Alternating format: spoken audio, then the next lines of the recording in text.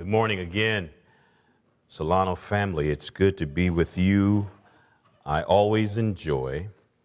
get nervously excited about bringing God's word and sharing with you. This morning, I would love to take you a little bit deeper on our journey, our sermon series, Free from Shame, is where we've been. This is our third week of this 5-week series. Pastor Andrew began a few weeks ago, and I encourage you, if it's your first time, you haven't been around, you missed it, to get online and listen to the first 2 sermons in our series, Intended for Shame. We get this vision of what God intended for us. In chapter 2 of Genesis is where Pastor took us to look at Adam and Eve in the garden. And I love what it says in verse 25. And the man and the woman were both naked and unashamed. God's intended purpose for us, his original design. But because of sin, deception from the evil one, the woman and the man disobeyed. And they were ashamed. They hit themselves. Last week, Pastor Andrew looked at sources of shame. A look at some shameful snapshots from David's life. And from that, distilled down 3 sources of shame. Shame that you experience because of something you've done, something done to you, or something about you. Sources of shame. But one cross, one Jesus to heal of the shame. This morning, I want to talk about acknowledging shame. Acknowledging shame. What it means to have this powerful emotion brought into the light, called out by Jesus, and having a healthy community, some healthy folks that love you to aid you in your healing. See, shame, this powerful emotion. I've been reading a good sister in the Lord who's also an excellent research professor, Brené Brown. Anybody familiar with Brené Brown? You know her stuff? She's good. She talks about shame. One of her books, Dare to Lead. She has a whole chapter called Shame and Empathy. And, oh, man, I'm reading this chapter and I'm just drawn in. She's sharing about a shameful moment in her life. She suffered a severe concussion just recently, not too long ago. So she's writing about it and what the impact of it on her life. And she calls shame the power emotion. This quote from her I love. It's really good. It says, it can stalk us over time or wash over us in a second. Either way, its power to make us feel we're not worthy of connection, belonging, even love is unmatched in the realm of emotion. The power of shame. She talks about how coworkers were trying to get her to, calm down. You can't do. You got your book tour, you got all this going on, but you don't have a choice in this. And that was hard for her. This idea of being sick and illness is what researchers call unwanted identity. Unwanted identity. And for her, that was just not cool. I mean, she grew up where being sick was equated with weakness. Now, in other people, that's all right. When other people are sick, that's an opportunity to help them, to serve them. But for her and her family, and I can echo with this one, being sick is not an option. No, you just get up, shake it off. You'll be all right. You know, ain't no time to be sick. Now, my mom, I'm the oldest of a lot of kids. And I never saw her like sick or not doing. She was always going. I remember one time she got sick. One time. It just wasn't an option. Idle hands are the devil's workshop. Sickness is weakness. And the painful journey for her and I echo is unlearning that shameful belief that my sickness, my physical limitations cause me to look weak. And therefore, I'm not good enough. This kind of shame will haunt you, haunts me. And either slowly or suddenly, as you lose control of the one thing that made you you. And for me, it was my body. For her, it was her mind. Unwanted identity. Let me say, again, this morning, I want to unpack this idea of acknowledging our shame. Because shame loves the darkness. And it loves silence. Here's her definition of shame.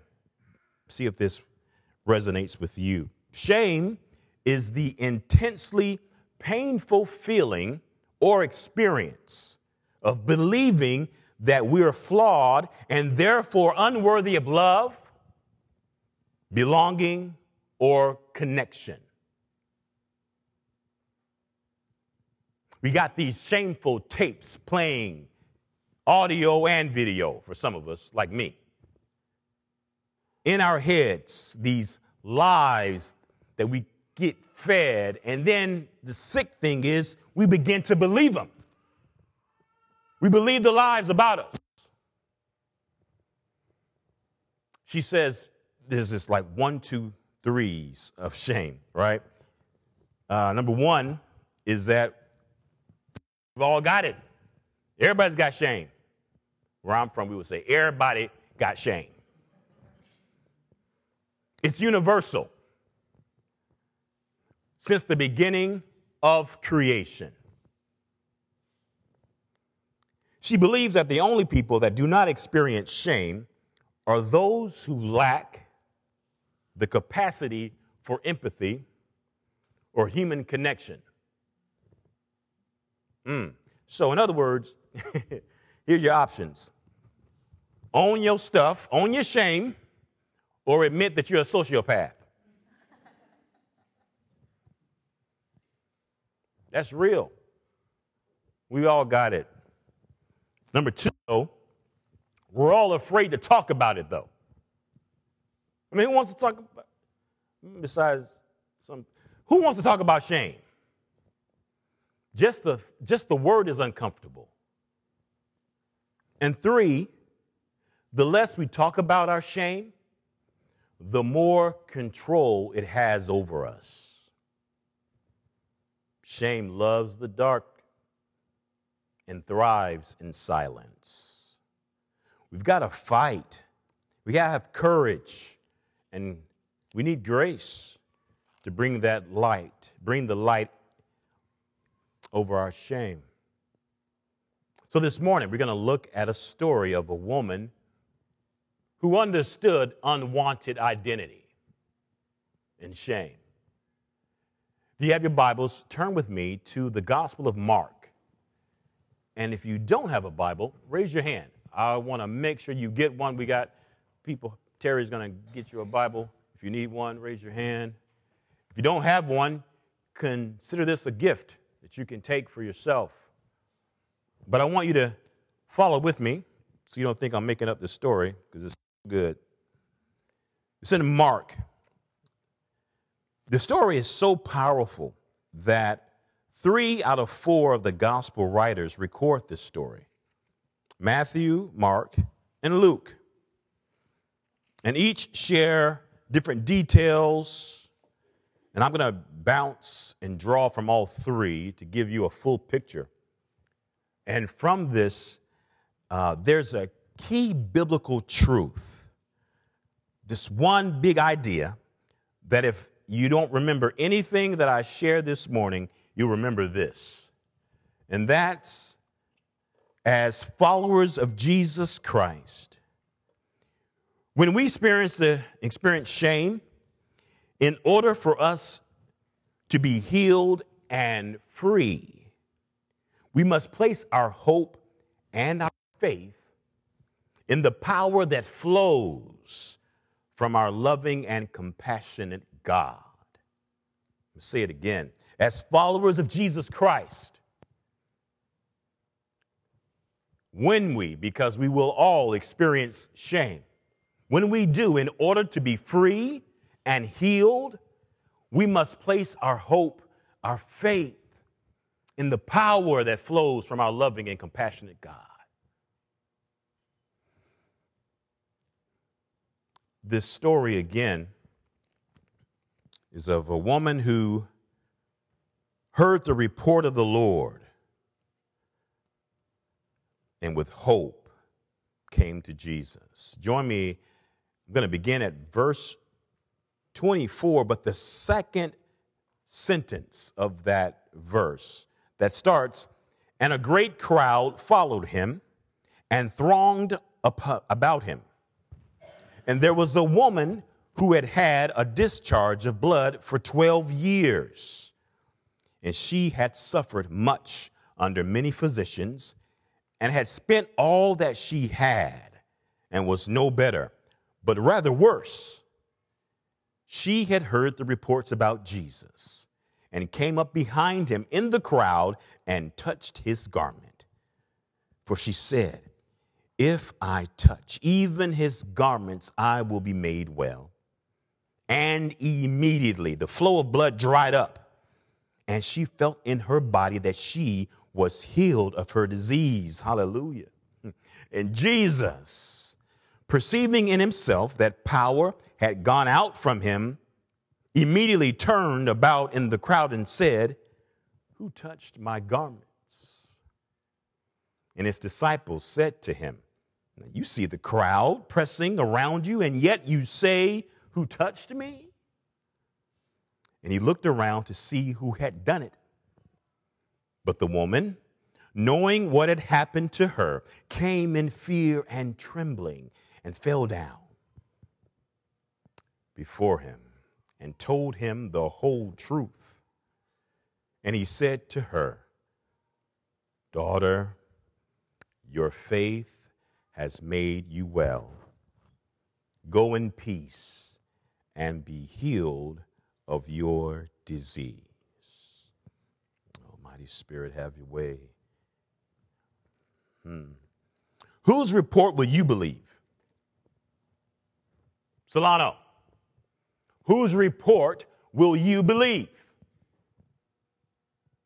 I had a teacher in grade school said, say things 3 times. Solano, whose report will you believe? This sister here, after 12 years of suffering and affliction, that's what she had, an affliction. Luke's account of the story, Luke the physician, right, used medical terms in his telling of the story. And he describes what she had as a matix. That's the word in the Greek. It was a condition that was similar to that of a flogging, torment. It was an affliction. It wasn't just, not to minimize anything. I mean, because of the laws in Leviticus chapter 15, a woman would be put aside during her menstrual period, right? For 7 days, she was considered unclean. Now, from your pastor, I give this to you as, if you ever get sleepless, can't sleep, you've tried Tylenol PM, you've tried melatonin, It's a natural substance that my wife uses. You tried everything. Well, I encourage you to get the book of Leviticus. Now, it'll start off real interesting. I mean, you'll see some stuff like in chapter 15, when it talks about laws about bodily discharge for men and women. But for the sisters, I'm like, my goodness, right? Anything she would touch or touched her was unclean for 7 days until the purification. Well, this sister, 12 years, no touch, no community, no connection, no belonging. How can a person bleed that long and not die or want to be dead? This disease that she had, probably a tumor that was causing internal hemorrhaging for 12 years. She was banished from community, from the synagogue and the temple, an outcast. And she tried doctors for 12 years and only got worse. Now, I read some of the reports about what remedies were done for people in this condition. Okay, so they would give the patient a goblet of wine that had a powdered substance made of rubber, alum, which is a chemical compound associated with potassium, and garden crocus. It's a flower.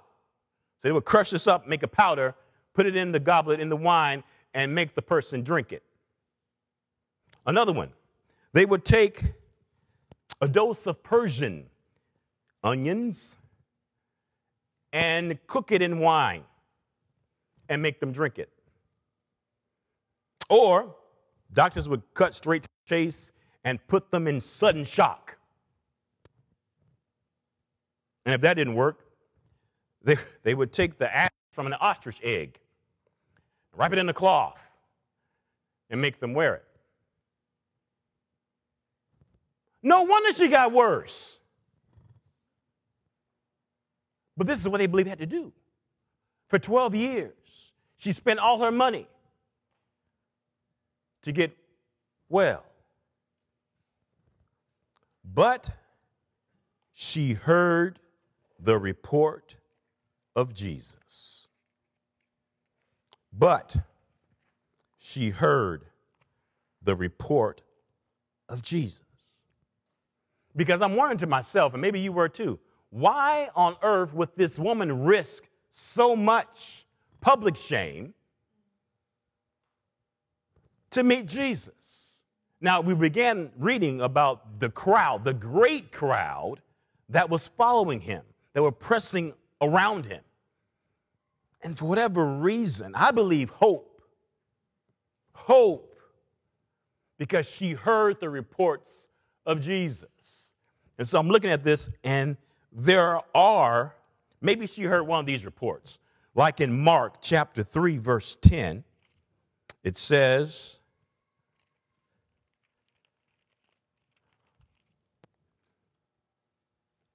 "For he had healed many, so that all who had diseases pressed around him to touch him." Or maybe she heard what's written in chapter 6 and 56. "And whenever he came in villages, cities, or countryside, they laid the sick in the marketplaces and implored him that they might touch even the fringe of his garment. And as many as touched it were made well." She heard the report about Jesus, that he had the kind of power that if you touched him, even his clothes, you might be made well. His garment, you see, those good, upstanding Jews in those days were told back in Numbers, they were to wear an outer garment. And this outer garment had a trim made of tassels. And so Jesus, more than likely, had this kind of outer garment. And this woman, as a child, when I would hear this story, I just pictured her like in this crowd. And if she's just trying to touch the edge of his garment, she might have been on her hands and knees, trying to press through the crowd, getting stepped on. But her hope that if she would just touch him, being God, Jesus, embodied power and compassion. And her faith reached out and touched his power. And it says immediately that flow of blood dried up. The image I get is that of a fountain or a spring that has an origin. And that just dried up and stopped. And she felt it and knew she was healed. She felt it, that she was healed. And then wanting to stay, just keep it. I got what I needed. I'm out. Jesus says, who touched me? Who touched me? Just a picture. Because Luke tells the detail. It was actually Peter. Peter. Lord, really? Really? Who touched you, really? Look around you, bro. There's a whole lot of people up in here. How are you going to be with somebody who touched you? But Jesus felt, he said, I felt power go out from me. Yeah, I know people touching me, but there was a touch that had faith at the fingertips. Who was it? Who was it? I want to see that person. It reminds me of what he did with Adam and Eve when they ran and took the fig leaves and jumped off behind a bush. And Jesus, God the Father comes on that day in the cool of the day, and he was walking and he asked, Adam, where are you? Adam, where are you? God, being omniscient, didn't need to know. He wanted Adam to acknowledge. Who touched me? I want to see the person who touched me. She comes out fearful and trembling. And it says she told the whole truth. The whole story. The pain, the doctors, being poor, being an outcast. But I touched you. I touched you. I believe you could heal me, and I touched you, and you healed me. And he says, daughter. He didn't say, woman, really? You know how much I pay? Why are you going to be trying? Daughter, your faith has made you well. That's also translated, made you whole. And it's also the same word used for saved. Saved. Baby girl, you're not just healed, you're saved. That's why I call you daughter. Your faith like that causes me to move. Go and be blessed. Peace go with you. All because she believed. So again, the question that begs an answer, Solano, whose report will you believe? There's a song we would sing back in the day. Miguel and I were laughing and singing in the office this week. Whose report will you believe? We shall believe the report of the Lord. Whose report will you believe? We shall believe the report of the Lord. His report says, I am healed. His report says, I am filled. His report says, I am free. His report says, victory. Whose report will you believe? You see, I got a report a couple of weeks ago. Many of you might know that your pastor's been on a journey. This woman had an issue with blood. Your pastor got issues, health issues. My wife and family would say mental issues too, but God heals. Just one touch. I went to my new doctor this year after getting prayed for by a blessed sister because I was a little tired from going from doctor to doctor to doctor to doctor, getting reports. So this doctor tells me a couple months ago, he says, you know what? You're a complicated patient. That's the report I got. You're a complicated patient. I'm sure this sister might have gotten that maybe by year 3 or 4 when they realized this blood wouldn't stop flowing. You're a complicated patient. And immediately, the shame clouds rolled in.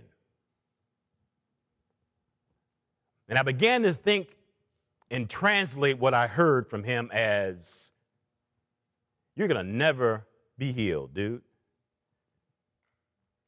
And you keep going from you done changed doctors. And see, those voices that come to us in stereo usually have like 2 different voices. Either you're not good enough, or who do you think you are? And Brene Brown says those voices are gremlin-like. Y'all remember the Gremlins back in the 80s? Imagine a gremlin telling you, you're not good enough. Who do you think you are?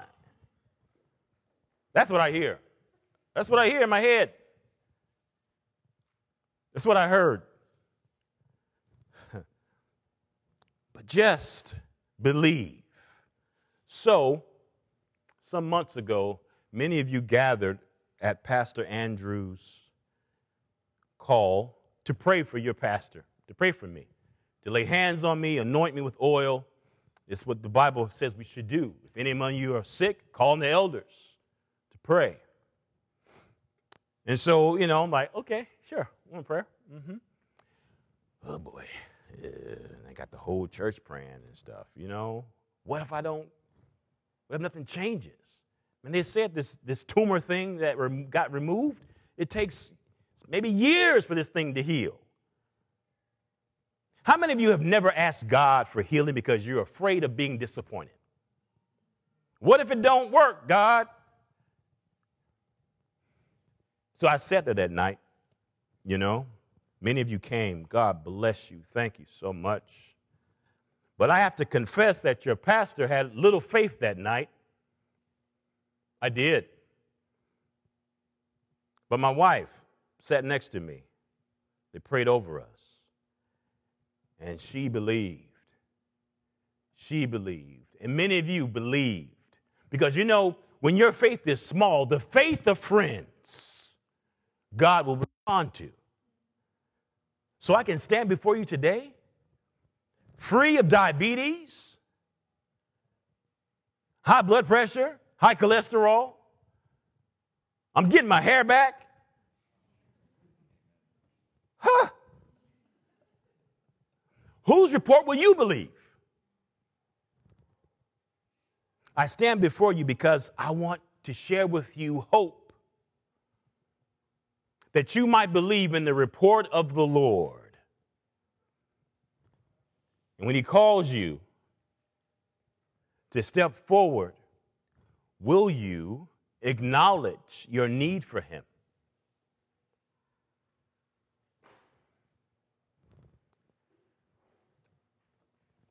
I told you I had issues, and I'm thankful that God is healing me.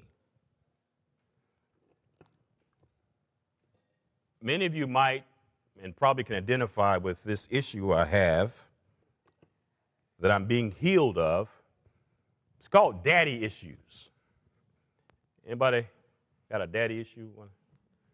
Okay, you keep that in the dark. That's all right. It's all good. It's all, that's all right. I'm in the light. Because you see, I got two daddies, right? My biological father and my mom fell in love. They were high school sweethearts. He was the football star, boom, boom, and she was the dancer. And they had me out of wedlock. So there they are in their senior year. She's pregnant, and he's scared because his mama told him, you get any girl pregnant, you're going to stop what you're doing, and you're going to raise that baby. He wasn't ready. Meanwhile, my mom meets Jesus. They both were raised in the projects. So when she found Jesus, her life turned upside down. Oh, she was for real. My dad still remembers. He would tell me the story about, I don't know what happened, man. Your mom just got all serious, talking about getting married and stuff. I just wasn't ready. So he went off to the military. He wasn't there when I was born. On my birth certificate, there's mother's name, Vivian Ann Upshaw. Father's name, blank. When I was 2, she married my stepdad, a young minister out of the military, real passionate about God, very religious. But he didn't adopt me, so I never carried his name. I've carried my mother's name, Upshaw. And for years, I carried this name with shame. See, they told him at the church he was attending that, you know, that girl got a baby, man. That's a bastard child. You better watch out for the daddy, too. You never know. So he rejected me. Fast forward, you know, I'm a young man now. And one Sunday, I don't know what it was, I got so emotional, I couldn't control it. I ran to my room. My mom came after me, like, baby, what's wrong? And I just burst out, why doesn't he love me? Why? And I meant both of them. I hated both of my dads. One left me, and this one I'm staying with hates me. Fast forward, in college, I meet Jesus. I mean, for real, I met him. I mean, I was a church boy. I met him. I met Jesus. I wanted what they've got. But there was still this hole in my heart. Still, I couldn't say Father in heaven. What is that? All right, yeah, whatever. You know, I didn't understand that, really. Until one night, one of the deacons in our church, I had started preaching around Atlanta, ministering, and I thought that might win my stepdad's heart. Hey, man, I'm preaching and stuff. You going to? Nothing. He's never affirmed my ministry. That night, the deacon was listening to me. For whatever reason, I just dumped the whole truth. How I saw myself, my family. He listened in silence. And at one point, I looked over at him, and he had a tear coming down his eye. You know, I'm like, oh, boy. You know, he said, Dante, I want you to know something. Jesus understands. I'm like, what? Man, I don't dump my whole heart out. You going to tell me Jesus understands? Oh, come on, really? He said, no, brother, I'm serious. He does. You see, Jesus had a stepdaddy too. Yeah, you know the nativity story. The Spirit of God came upon Mary, and she conceived a son. They called him Jesus. Joseph was like Jesus' stepdad. He wasn't his biological dad. So, brother, whenever you cry out to God, Jesus understands and he listens. I heard him. That night, I prayed. The next morning, I prayed. I prayed a long time, people. But I remember my 35th birthday. I got out my birth certificate for some reason, and I looked at it. I saw it, Vivian Ann Upshaw. And as I studied that morning in my quiet time with the Lord, the verse came to my mind about the Spirit bears witness with us that we are, adopted. You see, freedom to me looks like adoption. That Jesus, my God, wrote his name on that father line. So when I pray now and I say Daddy in heaven, because the Spirit helps me to cry out, Abba, Father, Daddy. So no longer I believe this report about being a bastard. Nope, I'm adopted. I'm adopted. I don't know your shame story, but I want to tell you of one who does, who understands, and has the love and compassion to heal. Maybe you're here today and you don't know personally of this Jesus that I'm talking about. But like that woman who came because she believed something and was hoping something, he touched and healed her, and he saved her. Many of you, if not all of us, we got issues. And maybe you are trying to fix your issue. You're using intellect.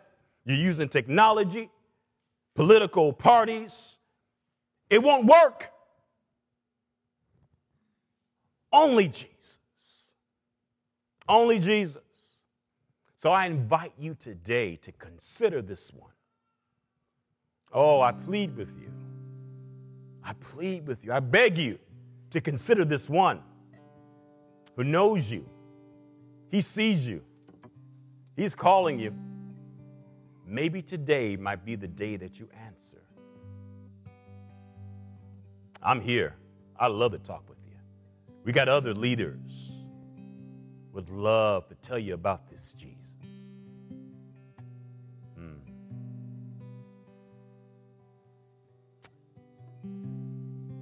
Gracious God, Daddy in heaven, I love you.